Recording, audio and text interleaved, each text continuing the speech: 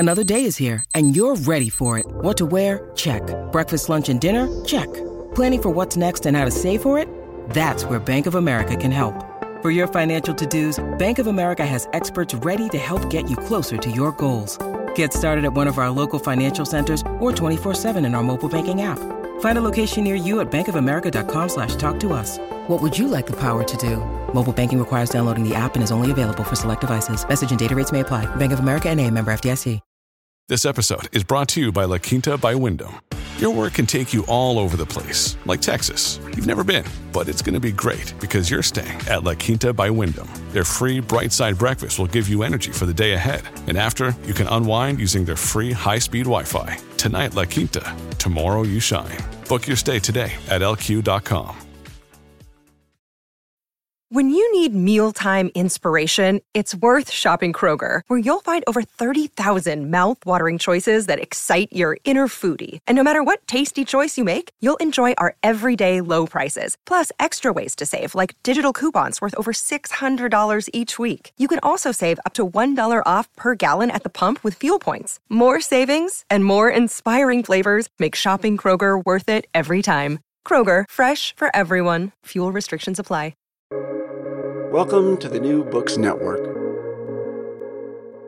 Hello and welcome to New Books Network. It's your host, Bernardo Batislazo. And today we have Peter Capelli talking about his latest book, The Future of the Office, Work from Home, Remote Work, and the Choices We All Face. Peter Capelli is George W. Taylor Professor of Management at the Wharton School and Director of Wharton Center for Human Resources. He's also a Research Associate at the National Bureau of Economic Research in Cambridge, Massachusetts. And since 2007, is a Distinguished Scholar at the Ministry of Manpower for Singapore. Peter, thank you ever so much for joining us at New Books Network. My pleasure. Good. Shall we start our conversation with our usual question for NBN, which is if you can tell us a little bit about yourself and how you became an academic and interested in this area of human resources. I think for most of us, there's just a whole lot more serendipity in our career path than we ever are allowed to say, especially when we're applying for jobs, right? You have to pretend that you knew what you were doing all the way along and that this was a path you took. I think like a lot of my colleagues, I thought I was going to be a lawyer. At the time I was in college, if you were good in the social sciences or histories or things, you went into law. And if you were good in science, you became a doctor. And that was kind of it. Those were the preferred tracks. I never really thought about being a professor. I got a scholarship to go to England, and I was there, and I discovered they wouldn't let you just goof around. You had to enroll in a degree program, so I did, and I was studying labor economics. And then from there, I didn't have my thesis done at the end of that period, so I was offered a job as a postdoc at MIT, and I went there. And before finishing my thesis, I ended up involved in some projects about what was happening to unions and things like that. And then I woke up at age about 28 and I was a professor. So it wasn't particularly planned. And I think I've always been interested, though, in the world around us and particularly the world of the workplace, because I think these things, really matter. So I was much less interested in theory and in methods in those questions, and more interested in the practice around us. And, this particular topic of the pandemic and what we might learn from it is the biggest story of a lifetime, right? I mean, this is just enormous change that's happened in society. And I was being asked by people, what do I think about this? And would you say something about it? And I did that enough that I figured I might as well just put it together, and hence the book. Excellent. Yes, and so who was your audience when you were putting the book together? Who were you thinking of? I think I always write for the same audience, which is the kind of intelligent, you might say that in the U.S., the intelligent New York Times reader kind of person, so somebody who is interested in these questions, not practitioners per se, but people who are interested in the broader implications of a lot of these developments interested in the policy questions. I always thought they were more important than the practical questions. So it wasn't really written for people who have to make these decisions inside businesses and things. But it ends up, if you can answer the questions more broadly, you're effectively answering them for the practitioners as well, right? And I've never been particularly interested in being a kind of advocate. You should do this. I'm much happier pointing out what the problems are and not telling people what to do. So that's what I've done here. I think I'm just trying to outline what I see the issues are and what kinds of problems they might raise, how you might think about it. And after that, you're on your own. So that's what I did. Right, but nonetheless, there is a little bit in the in or I felt that there was a little bit in the book about shareholder value concerns and driving and justifying these decisions from a shareholder value perspective. Would that be fair?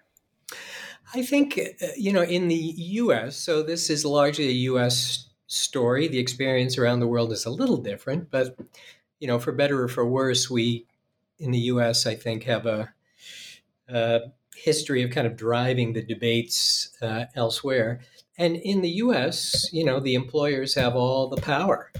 And so we're kidding ourselves if we think that things are going to change just because the employees want them to change, right? So if things don't work for the employer, they're not going to happen. So I spent some time in the book, which is maybe a little different than what you usually hear in the business press, thinking about, okay, what will work for the employers? Not because I particularly like employers better than employees. It's just because, as we say, they have all the marbles, they have all the decision power, and if it doesn't work for them, it's not going to happen. So that is true. I'm trying to think about what are the issues from the employer's perspective as well. They're a little more complicated than they are for the employees. Yes, fair enough. But I mean, you mentioned the role of unions, and we have seen a significant drop in union power in the last 30, since the 1980s. But nonetheless, I'm coming back to this idea that sometimes, employees, they vote with their feet.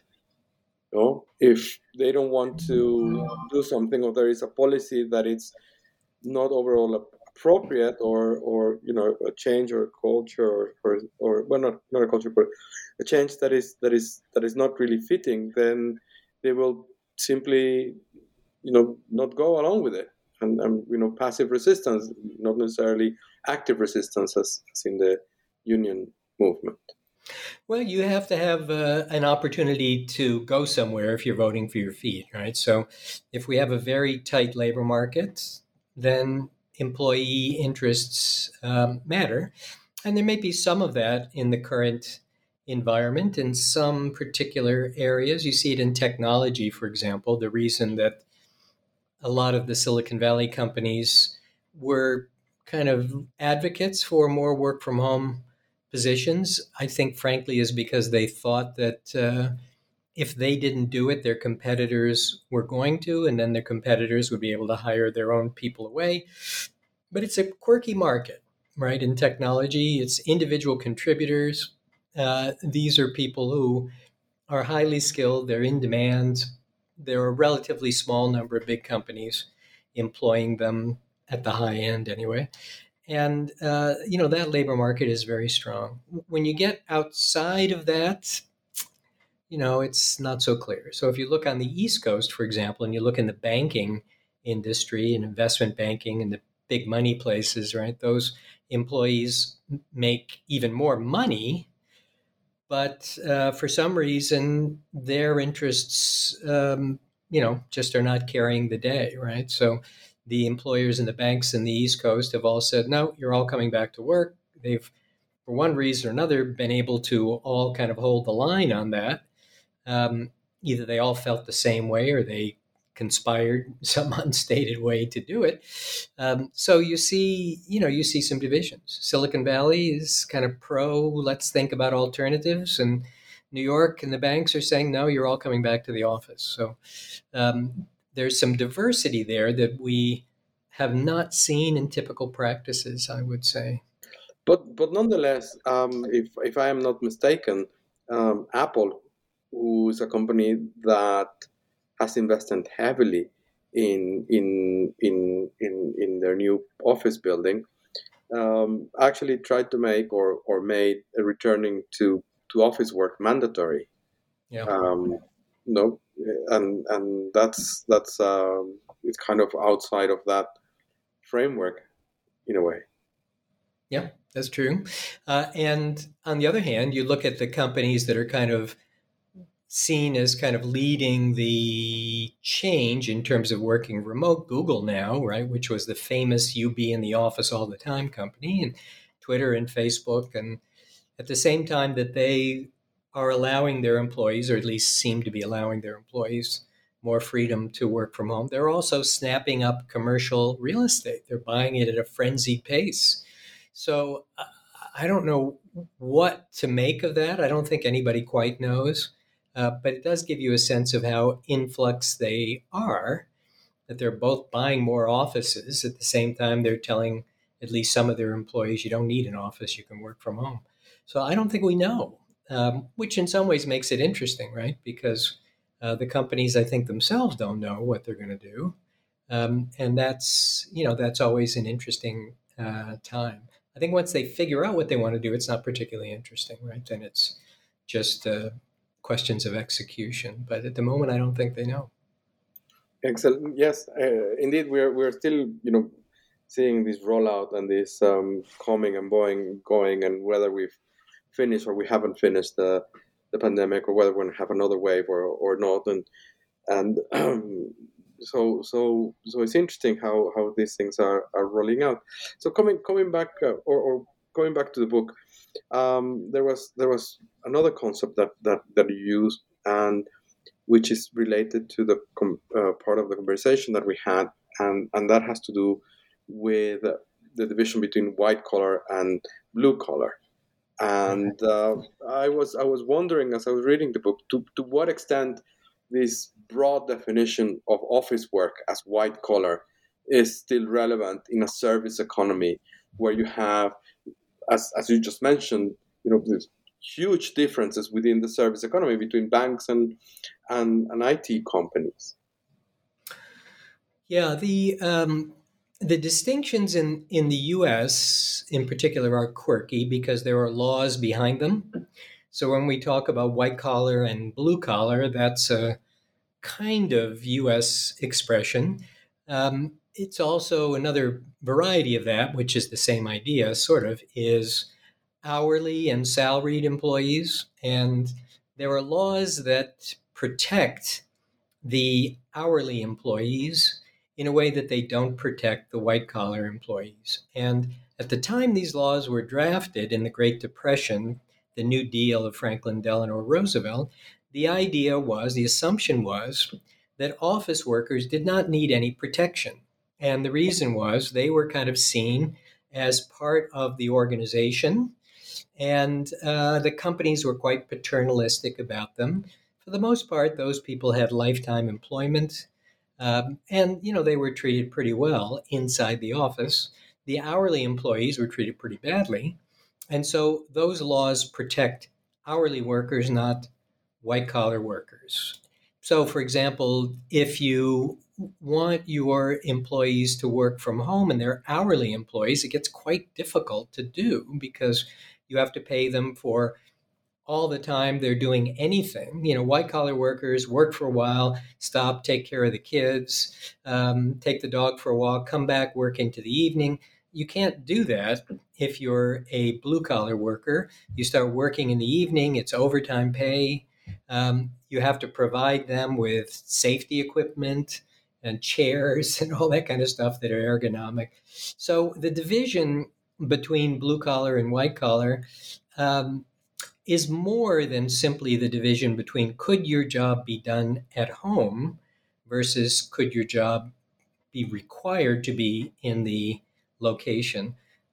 Although it is probably fair to say that most blue collar workers are doing jobs which could not be done at home, and that most white-collar workers are doing work, more white-collar workers are doing work that could be done remotely. There was a study done early in the pandemic that found that about 40%, more than that, 70% of the people whose jobs could be done outside the office were being sent home to work remotely in one way or the other, right? And for hourly employees, of course, very few, right? They were on the front lines of the pandemic in grocery stores and retail places. They were exposed to the virus, and white-collar workers were at home. It raises a very important question, and maybe this is where you're going. If after this we start thinking about opportunities for people to work remotely if they want, which sounds like a pleasant thing for white-collar workers, what are we going to do for the blue-collar workers?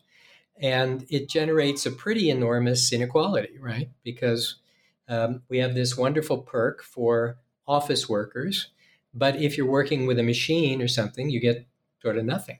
And particularly if you'd like people to believe you're all in one organization, we're one community here, that's a pretty big divide all of a sudden, right?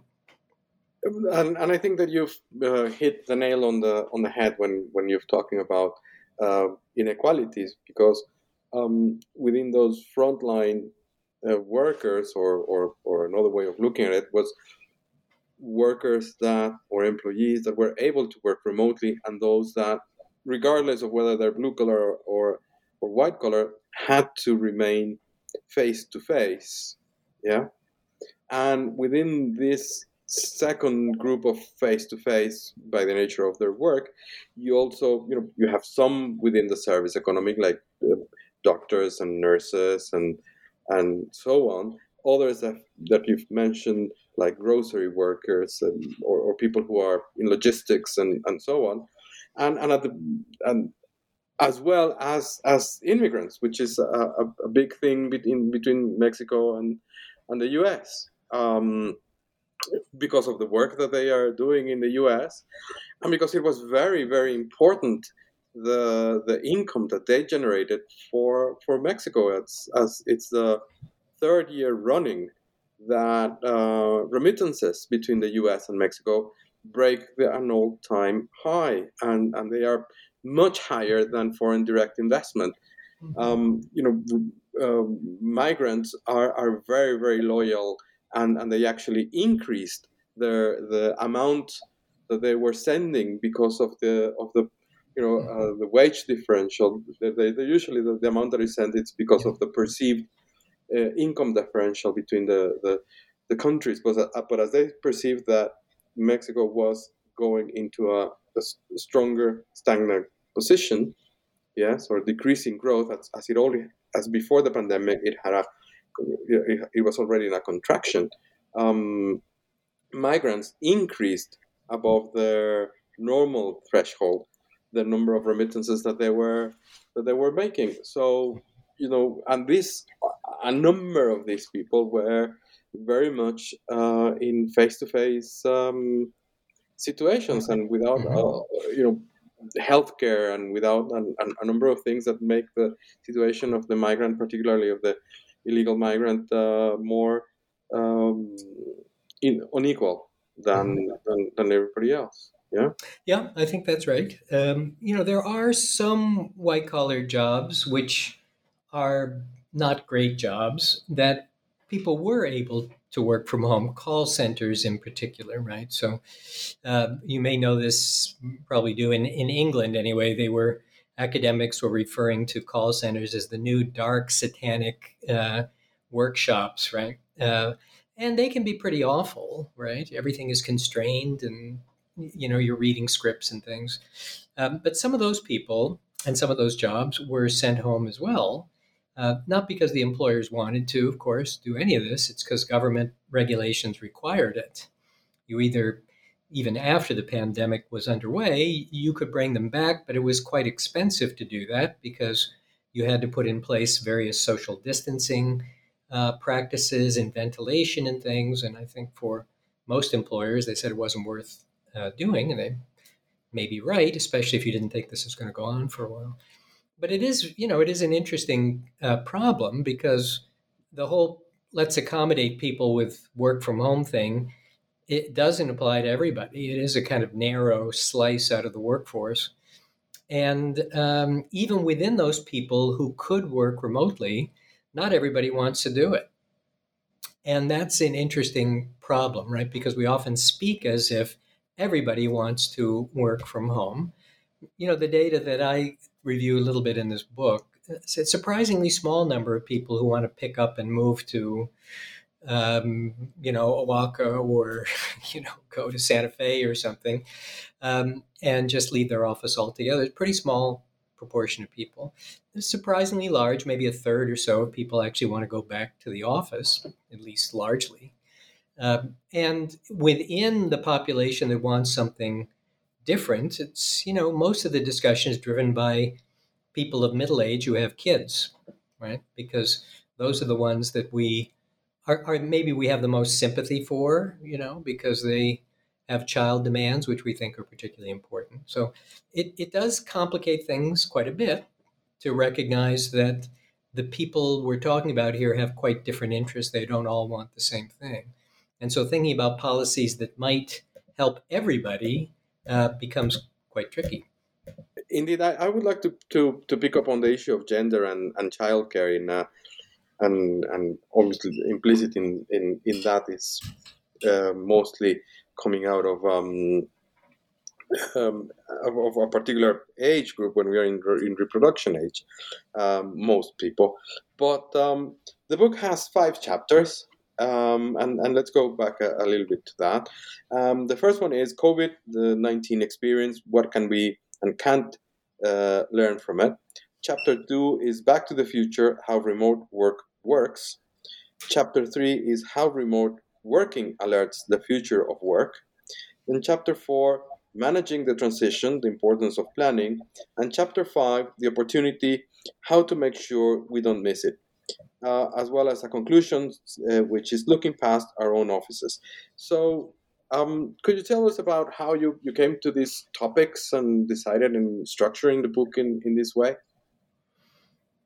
Well, I think, as you probably know, when you're writing something like this, it kind of evolves, right? You start with an outline and then you end up throwing it away. And, the introduction is the very last thing you write once you figure out what it's actually said. So I think a lot of these topics became clear once I started to write about them, and I wasn't thinking about them at the beginning.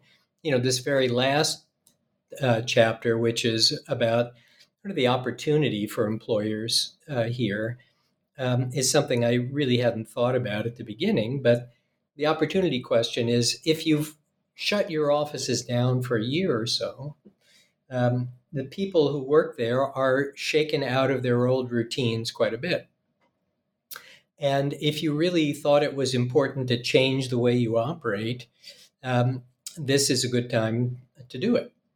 As well as the fact that people coming back after a year, we don't quite instantly fall back into our old way of operating, and we're not instantly as productive and effective as we were before. There's a little bit of mental disengagement that goes on. So, employers could do something about those things if they want. I'm not sure that we're seeing it, to be honest, right now. I don't know that employers are taking that all that seriously. And in fact, it's slightly disappointing that at least what I think is going on, at least in the US, is a lot of employers are just started to slowly bring people back in and more or less going back to the way things operated before, which is unfortunate, I think, because we're missing opportunities not only to maybe work better, but to deal with the kind of emotions and mental health of the people coming back. It's quite a traumatic period for lots of people. A lot of people died. A lot of employees lost family members or struggled quite a bit. Not everybody, but some of them. And, the first thing they want to do when they come back, and the reason employees have any interest in coming back mainly, is they want to see their colleagues, right?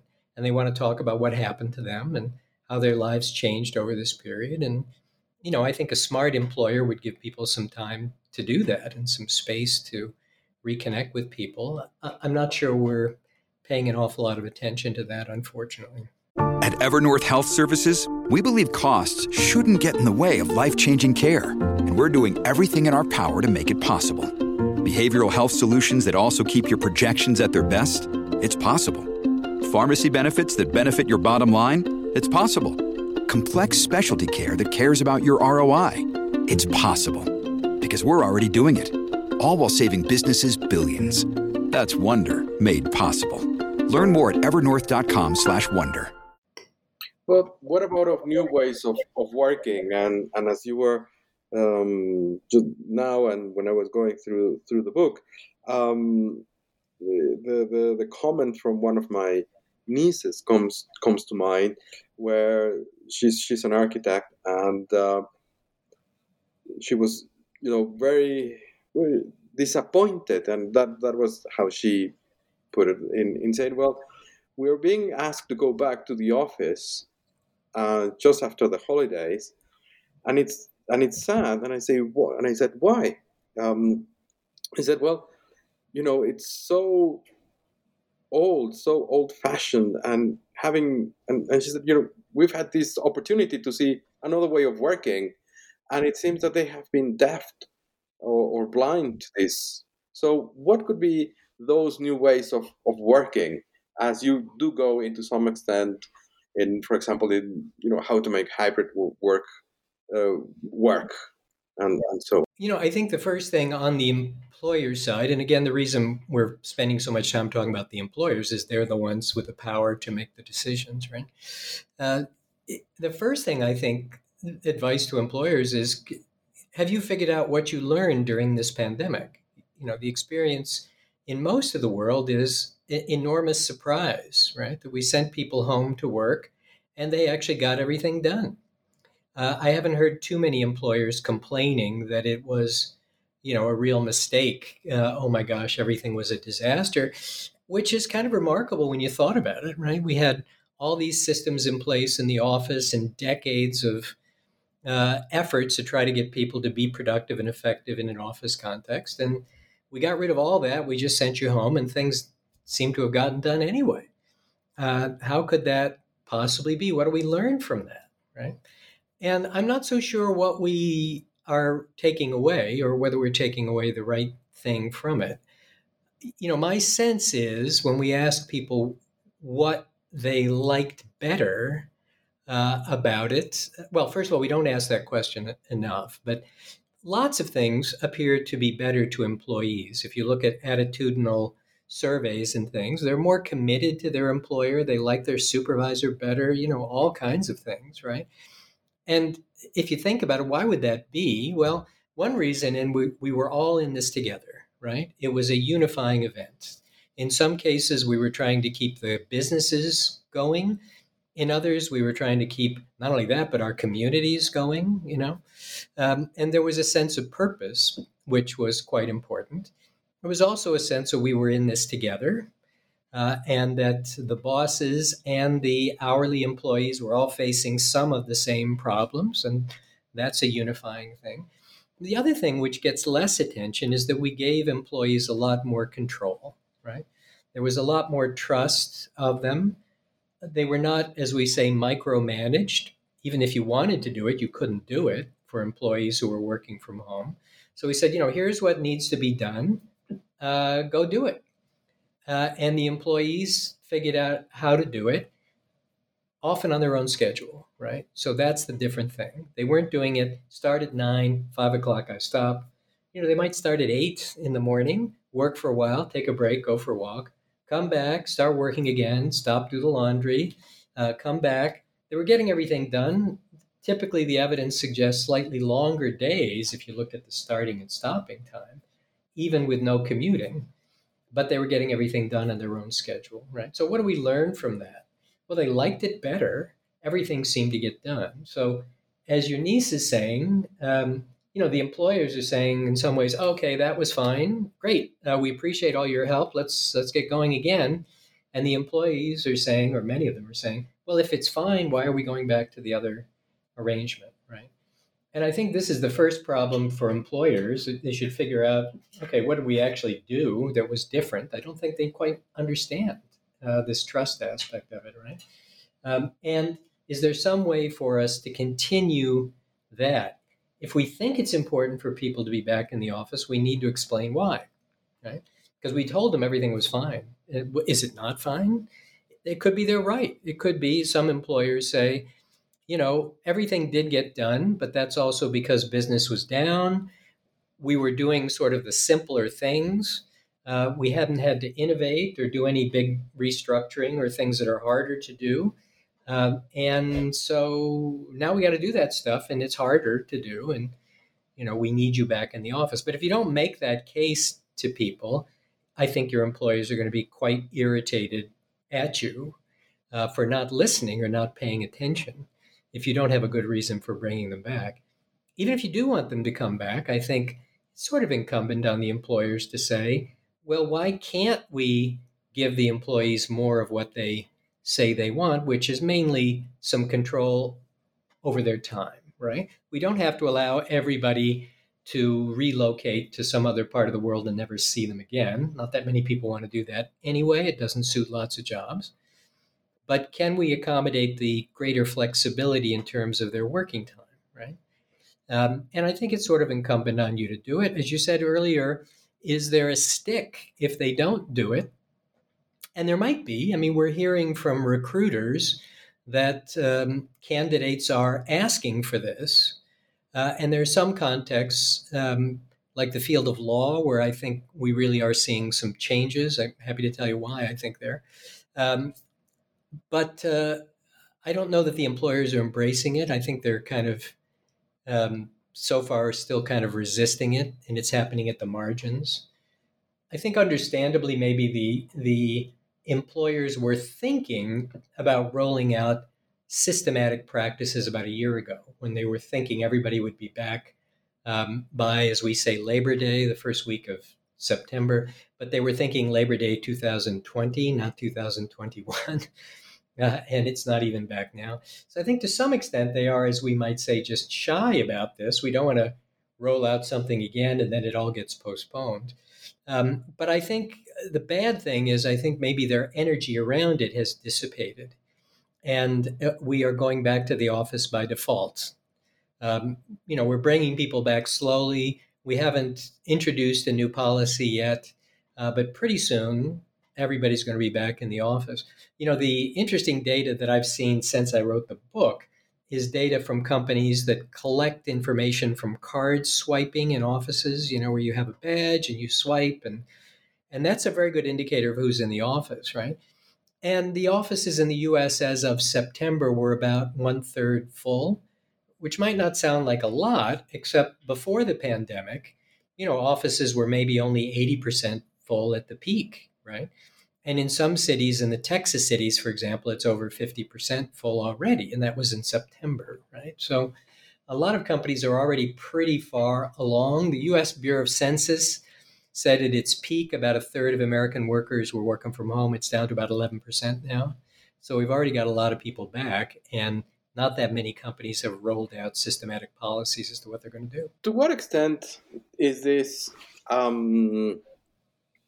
result of decision makers around employers also being part of the phenomenon? And you said we've shared this event all together, or in the ways that we've talked about. For most people that have had to work from home or to work or to learn remotely, it has been imposed. And for full disclosure, I think we should say that in academia, in most developed countries like the UK and the US, there is some degree of leeway for people to work from home, and it's certainly something that is quite common. People opt or not into it.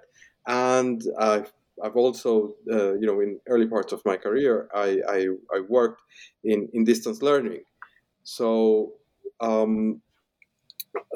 but it is this thing that it has been an an imposed experiment, an imposed situation, and there is frustration alongside the other, more personal crisis of losing loved ones, or not being able to see loved ones or socialize, or feeling frustration because you're not getting into the gossip of the office, and you can't see your progression moving in any way, or finding about new jobs, or whatever, or the things that you might have systems social systems to do it, no? And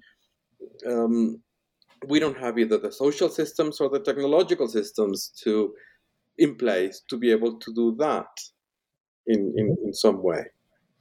Yeah, I think that's right. I've become more and more convinced in my old age here that the values, ideology, and sort of predispositions of the leaders are hugely important. So, you might think that during this pandemic, the people who are running organizations started to get more sympathy with the rest of the employees, right? Because you're all kind of in this together. But in fact, for a lot of employees, working from home made their lives much easier. But if you're people in privileged positions, which, includes me and a lot of academics, that's not necessarily true, right? So if you have children and both, and you're trying to juggle a job and your kids were trying to be home at school, it was pretty tough. But if you could not have worked from home, it would have been a disaster, right? You would have lost your job.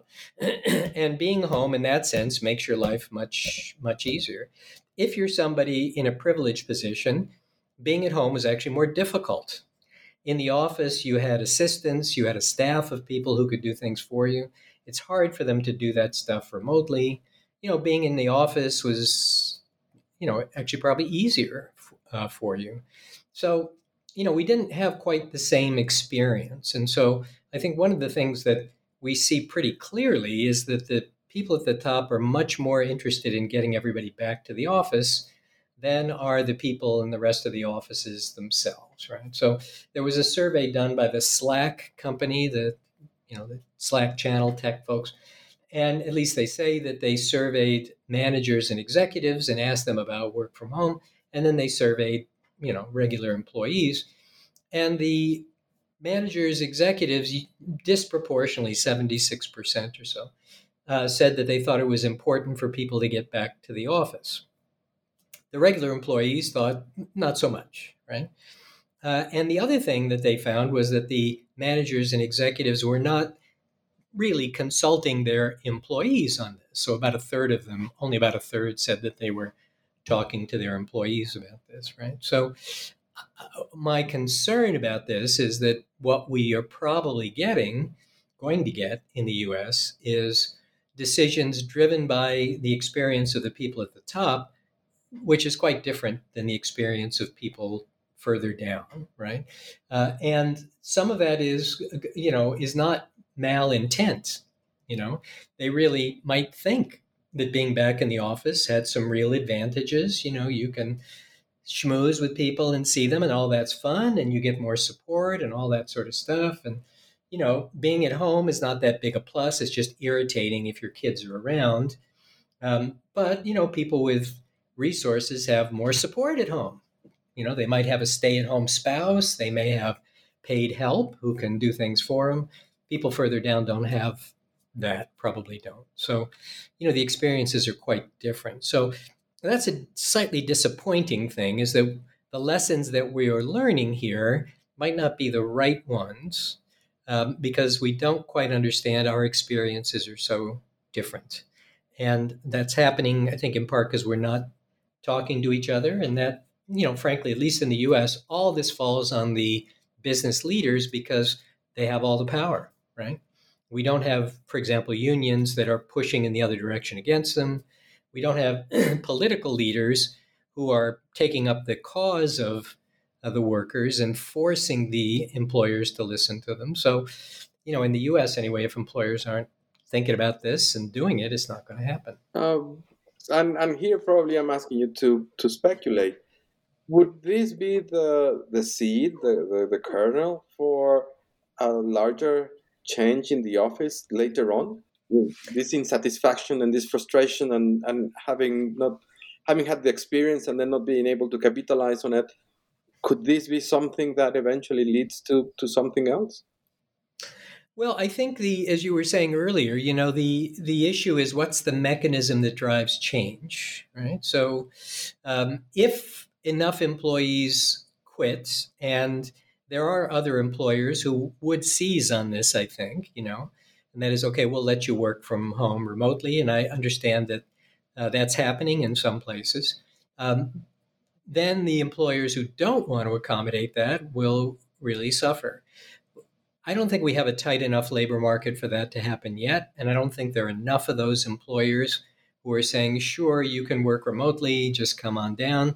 That's why we're seeing these changes industry by industry, is because they tend to make the same decisions, partly because they're looking at each other to decide what to do.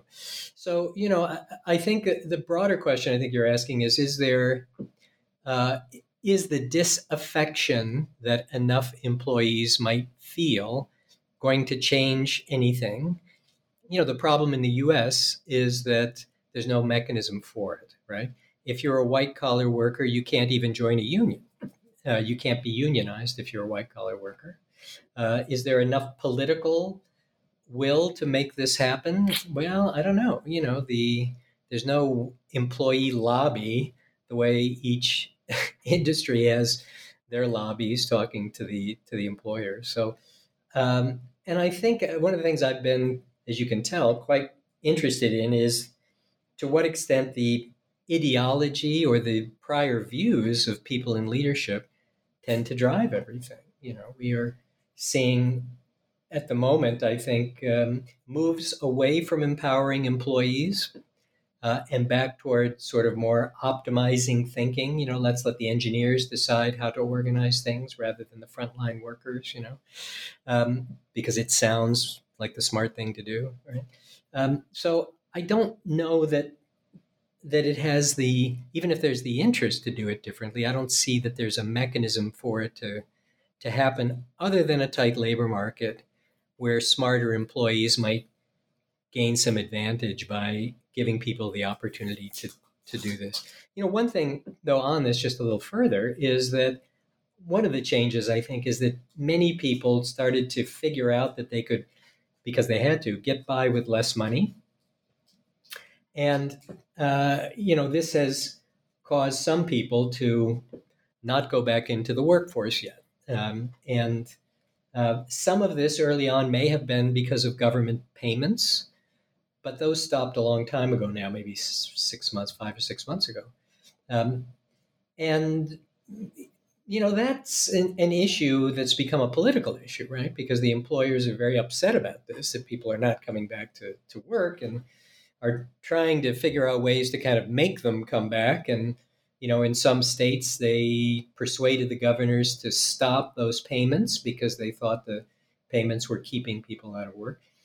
But there are other things that people are doing that are not policy related, and that might make them less susceptible to market pressure. And if employers want them to come back, they might have to, do some more things about it because they're not as desperate for a job.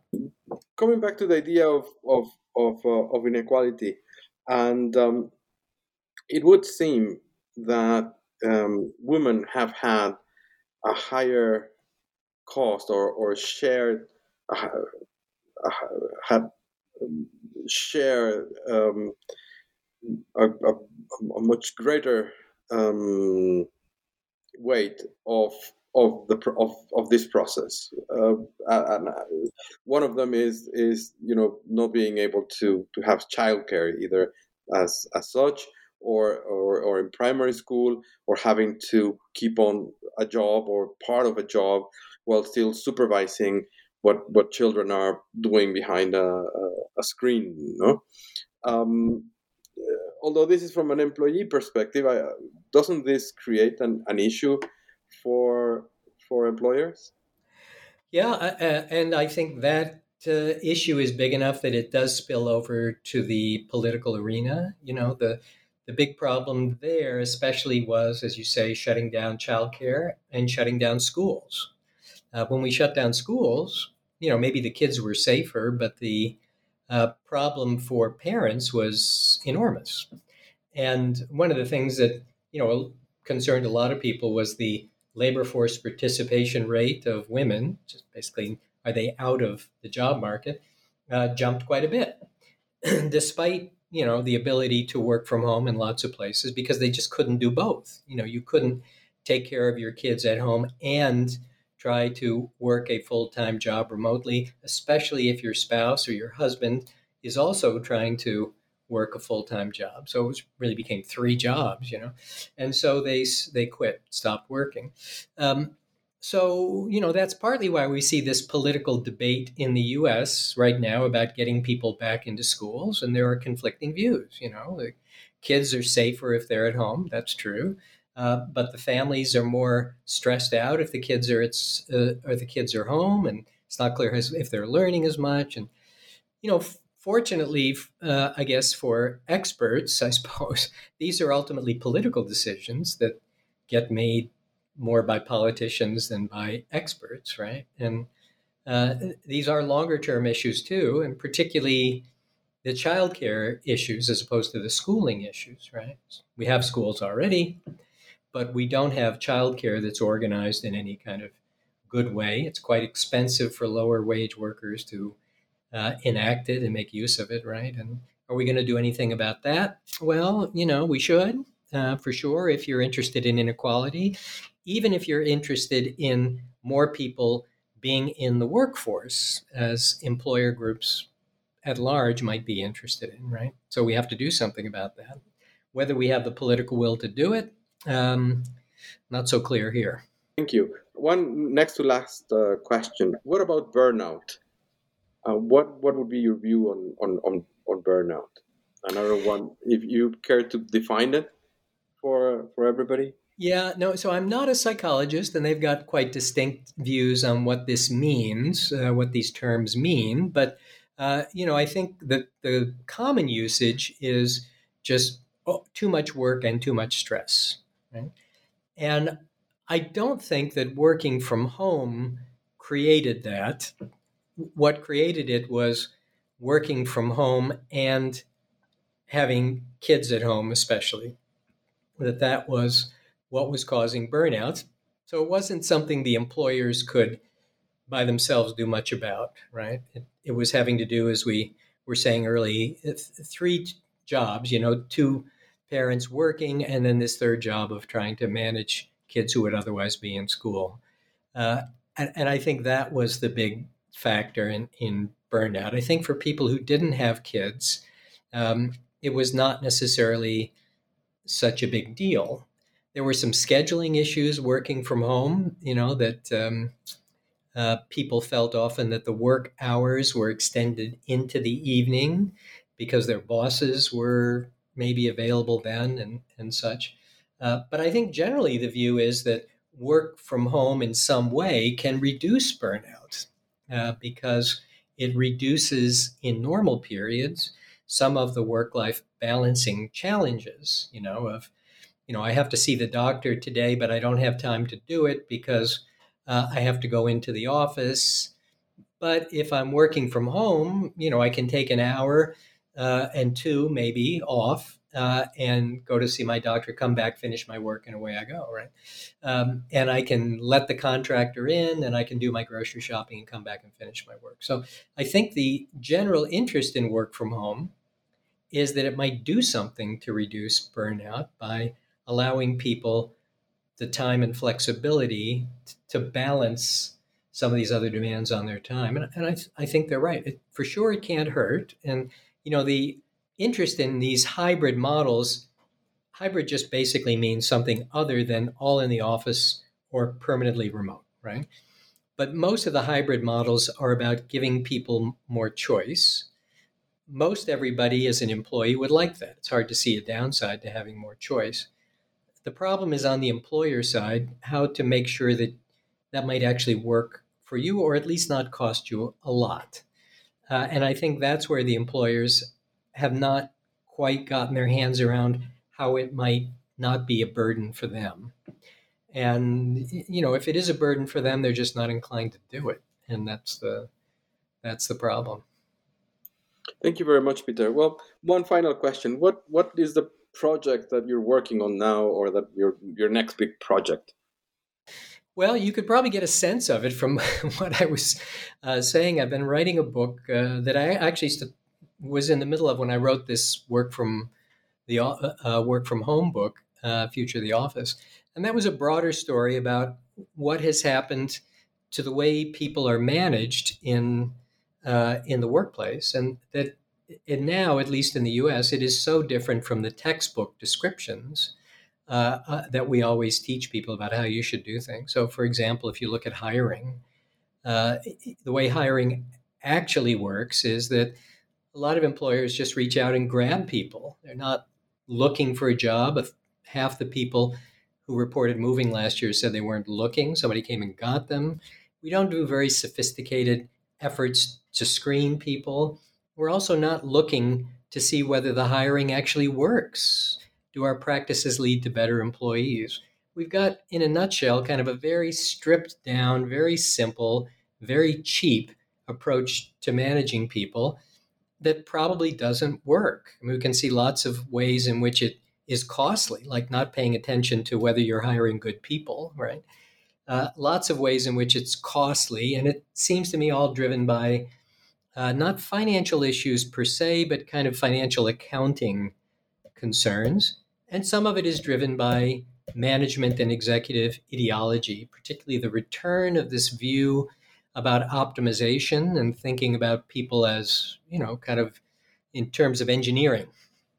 Right? And data science contributes to this, right? So we're seeing a kind of perverse, in some ways, trend in management that cuts against all the things that we learned over the last 100 years about why humans are not like machines, right? And why empowering people is actually helpful and useful, and why simply telling them what to do and giving them formulas to follow all the time actually just backfires on you. They burn out, they do terrible work, etc. So we're pushing back in the other direction. And so this is a book about why that's happening. It's, as you can sort of tell, it's a big story and kind of an ambitious story to tell. So it's going to be a lot longer than the book you just read. Well, I will be looking forward to it when it's out, and hopefully we can have you back at the New Books Network to talk about it in when it's ready. Thank you. In the meantime, Peter Cappelli, thank you very, very much for being with us in NBN, and wish you all the best. For our listeners, if you are not a subscriber, please subscribe. And if you're a subscriber, then do leave us a comment. We love to hear from you. Thank you very much. And until next time.